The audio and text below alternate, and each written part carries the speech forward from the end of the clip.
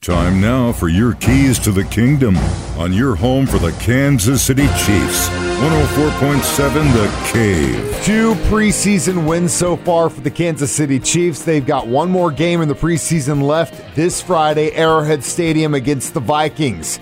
Here's what Coach Andy Reid said about what he's seen and what he wants to see. As far as the injuries go, where we're sitting right now, Yasir Durant he's in the concussion protocol.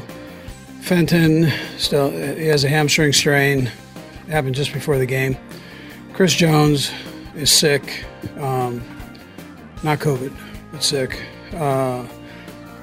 Dorian O'Daniel is also sick.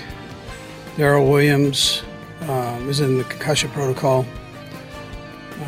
Austin Blythe did have surgery on sports hernia, and he's doing well.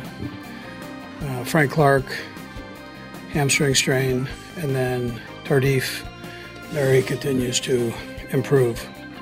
After looking at the film of the game, I felt like I did that when I talked to you after the game, that we had 45 plays in the first half, and not enough points, obviously, from that standpoint. We can get better on that. Time of possession was skewed our way to benefit us. Again, the pluses were that I thought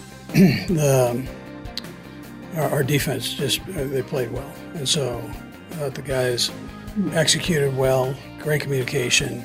The defensive line was able to put pressure on the quarterback. All the things that you need for the second game, and then it was good to see the young quarterbacks work along with the young offensive linemen and receivers. So I thought that they executed well and were able to get some points on the board.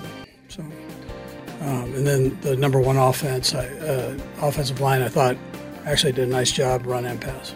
Those are your keys to the kingdom. Brought to you by My Dentist on North Glenstone in Springfield. Dr. Mark Melson, the doc that rocks. And your home for the Kansas City Chiefs, 104.7 The Cave.